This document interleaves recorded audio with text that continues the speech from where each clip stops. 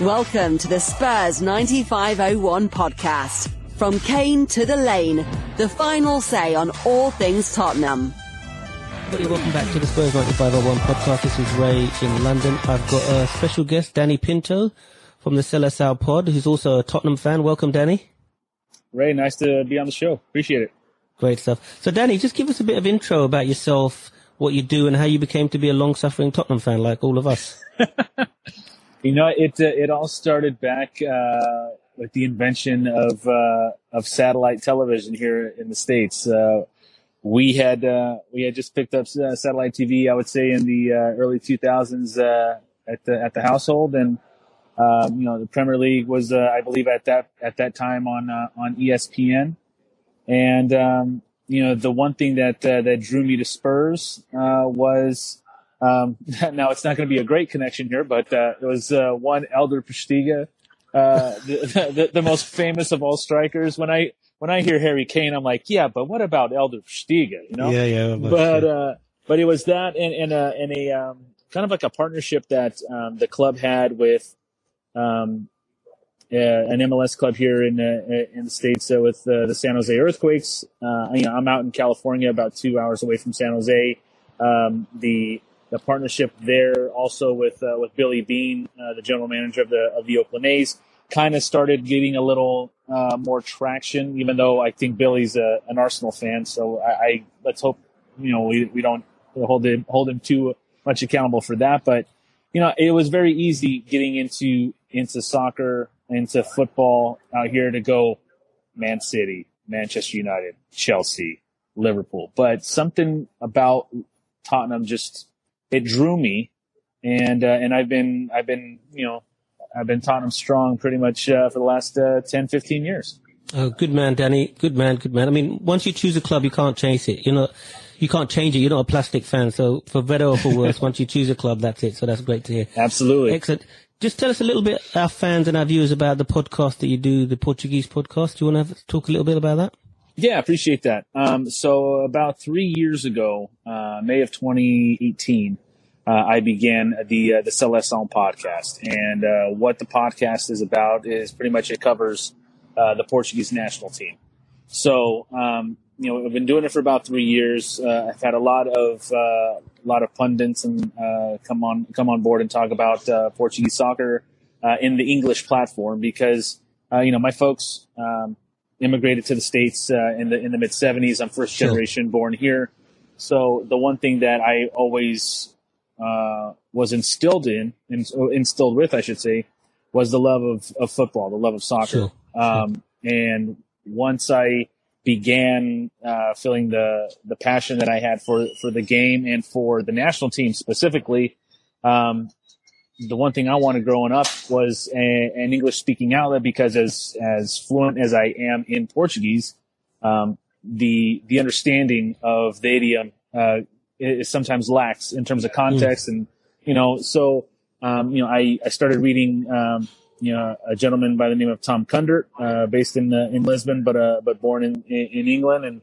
And, we've you know, now established a great partnership with his, Portugal.net website. And, like I said, Ray, for the last 3 years, it's been just, you know, Portugal and the national team. That's my passion. It's my number one. Sure, I know this is a Spurs podcast, but obviously, you know, Spurs are my number one team in the EPL. But when it comes down to football, Portugal is number one. My Seleção is my number one, and I just wanted to find a way to express that in a medium that I absolutely love. I have a background in radio, I have a background in broadcasting, and it kind of just fell into some symbiosis here a few years back, and we've had great success, you know, in the States, in Canada, in the UK, Australia, and I'll never fully understand how someone can be listening to me go on and on about the Portuguese national team from all the way across the world. It's one of the great things about this, about podcasting and about doing the video stuff. And, it's something I really look forward to. And it's not as, you know, it's as niche as football podcast can be. National team football podcasts are about as niche as it gets. So I've had a little bit of a break in the, since the since the Euros, but we're looking forward to national team soccer and football once again at the end of this month and the beginning of September. Excellent. Well, thanks for that. It's a really good introduction to the podcast. And as I said, we'll put the link to the podcast and the YouTube channel in our description, so anybody wants to check it out, please do check it out. One of the things I wanted to ask you, let's talk about Tottenham now. What do you think about the new signings? So QT Romero, Brian Hill, and Pierluigi Golini. What's your views on the signings that we've made? Well, let's go with the most recent in terms of Romero. I mean, Ray, it was almost one of the breaking points of Lionel Messi's stay at Barcelona. So I guess on the surface you can look at that and be like, all right, if Messi wanted this guy, he's got to be something special. And to be the center back and defender of the year in the Serie A is no small task, as defensive of a league as that league can be. He had a great showing in the Copa America for Argentina.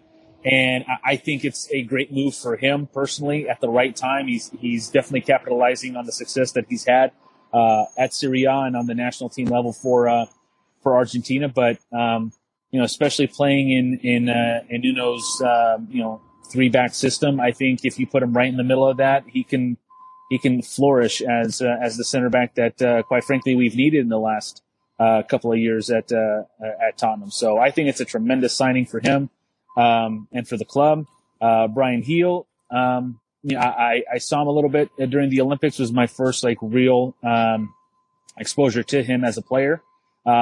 He quite nearly won the gold medal for Spain with that rocket that hit the post against Brazil. But he's all kinds of exciting, and I think I think expectations need to be a little tempered a little bit, given that he's coming, he's so young, but he's so explosive. But I think, not having much of an off season because he went right from La Liga to the Olympics. I think that, expectations for him, especially early on, could be a little tempered and should be anyway.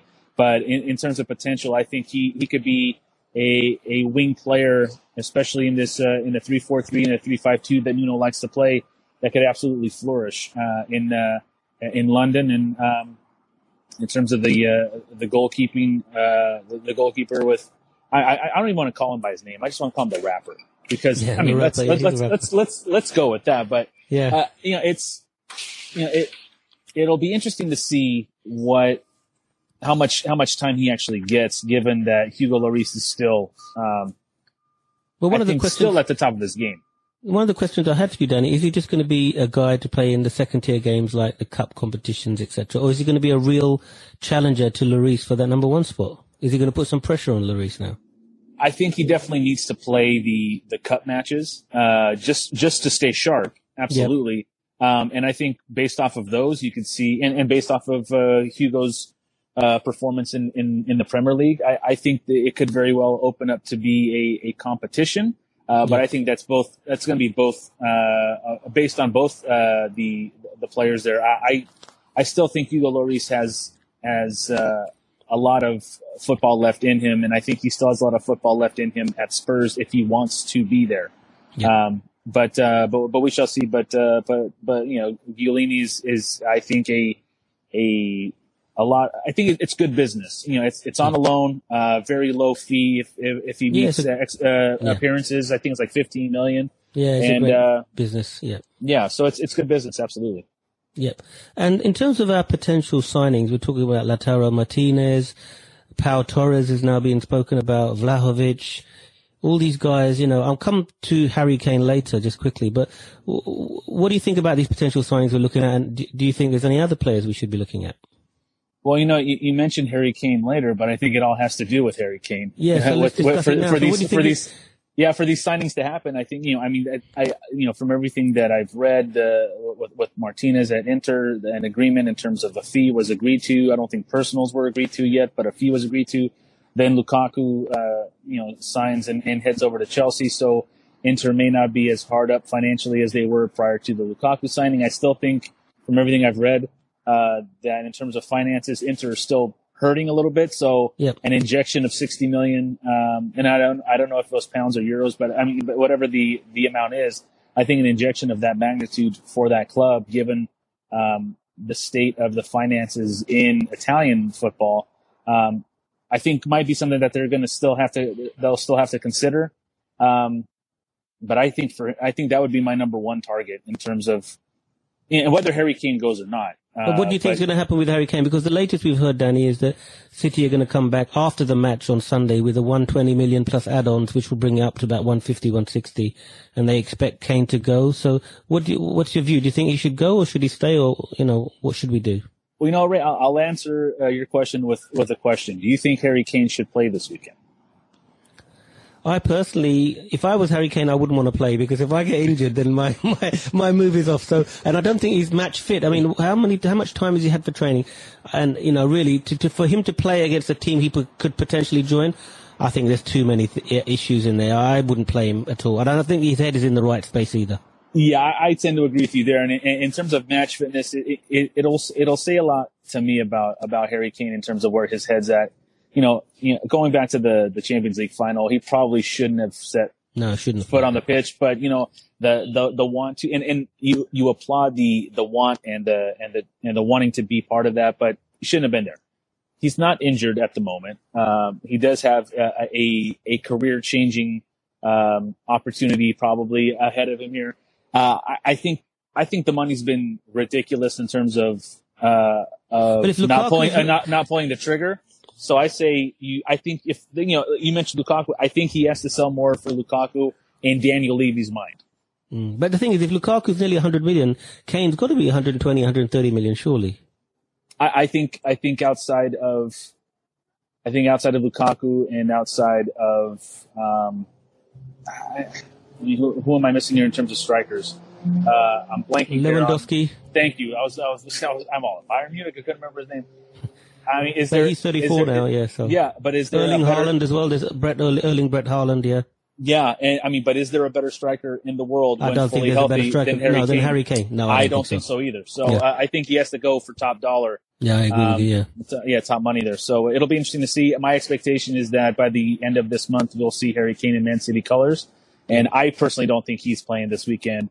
And we probably have seen him for the last time in a Spurs shirt. Yeah, I agree with you. Which players do you think we need to move on? Now, there's a lot of talk about so-called deadwood that needs to be moved on. I could tell you who I think, but I want to hear it from you. Who do you think are the players we need to get out of this club? I think I love Tanguy, but it's now come to a point where is he going to make it? Is he a Premier League midfielder? And when he's on, he's not only a Premier League midfielder, but I think he's one of the best, midfielders at his position in his role, in the world. To me, it says a lot that he wasn't part of the French team at the Euros.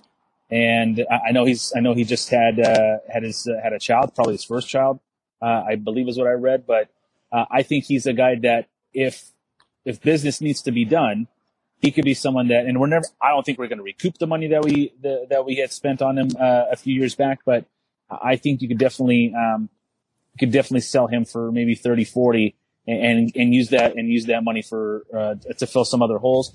And another player for me, I have nothing against Harry Winks, but I think he's part of the extra that he's a cup player for us now. I don't think he's a day in and day out, midfielder given who's ahead of him. And I just think that if Spurs could somehow turn him into a good sale, I think it would benefit both him and the club as well. So those two right off the bat. And what about the SAD group? We've got a group here called the SAD group. What do you think of them? Sissoko, Aurier, and Dyer. I have this conversation with my godson about Sissoko. He looks like when the ball is at his feet, he looks like he's on roller skates. Yeah, exactly. And I've never understood the appeal.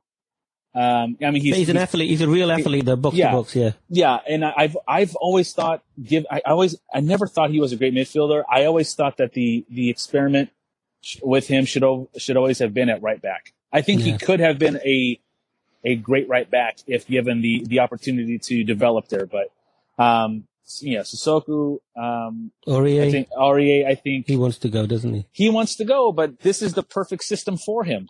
Yeah. To flourish. Well, it depends. We'll come on to that, but I don't know what system he's going to play. He's played 4-4-2 in the friendlies. Is he really going to go to 3-5-2? We can talk about that. But in terms of, what about Eric Dyer? He's really got I know he's Portuguese, sort of half. You love him because he speaks Portuguese, but do you think he should stay? Because he's always got a mistake in him, hasn't he? And Sanchez as well. Yeah, I think if I had to choose one to stay, I would keep Sanchez simply because I think Eric Dyer flourished in that defensive midfielder role a few years back, and I know that Højbjerg is now there, and I think Skip as well. Yeah, and Skip, and I'm very excited about Oliver Skip. But his potential in our midfield. But if I had to choose one to keep, I would keep Sanchez. But again, it's all about business with Daniel Levy, and if you can get the business done for one or both of those players and get a good return, I think you should definitely at the very least entertain that possibility. Okay, cool, excellent. That's really good, Danny. Now, I nearly call you Pedro Pinto there because you know the guy who does the UEFA stuff is Pedro Pinto, so I nearly call you Pedro, so my apologies. Yeah, probably a very distant cousin on the family tree there, so yeah. Yeah, I think so, yeah. So now I'm going to ask you, what is your starting 11 for the team on Sunday against Manchester City? Give us your starting 11. All right, I would go with, Lloris in the back. I would go with a, I know that he's played a 4-4-2 in the preseason, but I just think this team is much better and much better suited if they go with a 3-4-3 or even a 3-5-2. I'll give you a 3-5-2 the formation here. So I'll go with the Davies, Romero if healthy, because I know he's got a knock from Copa America, but if not him. Let's say Romero's not available. I go Davies. Let's say Romero's available because he said he's legal. So we've got Davies left back. Are you playing a middle three of centre backs? Is that correct? Yeah, I'll go Davies, Romero, and Rodon in the back. I'll go with Reggie on the left wing back. Doherty on the right. I'll go Højbjerg and Oliver Skip and Lo Celso in the middle, and then I would put Sonny and Lucas up top. I think Lucas Moura has been rejuvenated in working with Nuno, and I think Nuno's way of football can definitely benefit a player like Lucas Moura for sure. Yep. And what's your score prediction for Sunday? Well, I mean, City's a shambles because they don't have the best striker in the world, so I'm gonna say 5-1 Spurs. No, you know what? They've yet to beat us in the new stadium. So I think the one thing about a Nuno Espirito Santo team is that first season with the club is usually their most successful in terms of finishing, in terms of the standings. But I think that he's got this team believing where the rest of the majority don't. And that's a strong, and dangerous feeling to have, considering you have the champions of last season coming to your stadium. So I do think Spurs will start the season with the victory. I do think it'll be a 2-1 victory. Oh, wow, excellent. I think Sonny and, let's go with, let's go with a Rodon header off of a corner for that second one. Let's get crazy to start the season. Yeah, that's why not. If you don't have dreams, how are they going to come true? So yeah, absolutely right. It's a 2-1 to Tottenham. Excellent. Now the last final question for you, Danny, is overall in a season prediction for Tottenham. What are we going to do? Where are we going to finish for the season? Again, as I mentioned with Nuno's first season, really, with the club, I think the team will be fit. I think the team will fight. I think the team will not stop for 90 minutes. How that all translates when you are in 4 competitions, you have to look at your depth. I still think there are signings to be made, solely for depth's sake. But if they buy in, And if they can stay relatively healthy, which has been an issue for Spurs in the last few seasons, I would say, best case scenario, I think they're a top 4 team. They could be. The realistic side of me says that we're going to be fighting for that last Champions League spot, Europa League spot, European Conference, whatever that turns out to be. Conference League, yeah. But I would say we're going to be right in that top six fight, probably on the bottom side of the top 6. Okay. Yeah, 4, 5, 6. I think is where we're gonna. I think should be the expectations anyway. And are we playing a Portuguese team next week in the first round? Can you tell us a bit about that team or not? I'll do my best. I mean, Passos Ferreira is they're not Benfica, Sporting, or Porto. They're not Braga, but I would call them second to third tier in Portugal. Usually finishing in the top half of of each league or of each season. So they, I don't see them giving Spurs issues. But they're not bottom feeders in the league either. So the number one thing is to respect the opponent always, no matter where they're from, but also be able to impose your will on them when the opportunity arises. So I definitely think Spurs will get through there. But respect needs to be given to any and all opponents. So. Okay, excellent. And before we finish, Danny, what we do is we ask all our fans to give a "Come on, you Spurs" in the native language. So, can you give us a "Come on, you Spurs" in Portuguese? Vamos, Spurs! Excellent, mate. Excellent. Listen, Danny, it's been a pleasure talking to you. Hopefully, we'll get you on the channel again during the season. It'd be great to get your thoughts and everything like that. And everybody, please, if you like the content, please give us a like. Please subscribe. Go and check over Danny's content as well. Subscribe to his channel. And we'll see you on the next podcast. This is Ray from London. And Danny, thank you very much. Goodbye and take care. And we'll see you on the next podcast. Cheers, guys. Thank you very much. You've been listening to the Spurs 9501 podcast. Stay in touch, continue the debate, and let us know what you want to discuss by finding us on YouTube. Tune in after the next match day for more insight. Thanks for listening.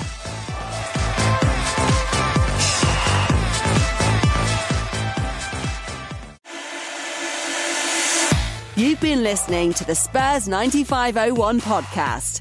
Stay in touch, continue the debate, and let us know what you want to discuss by finding us on YouTube. Tune in after the next match day for more insight. Thanks for listening.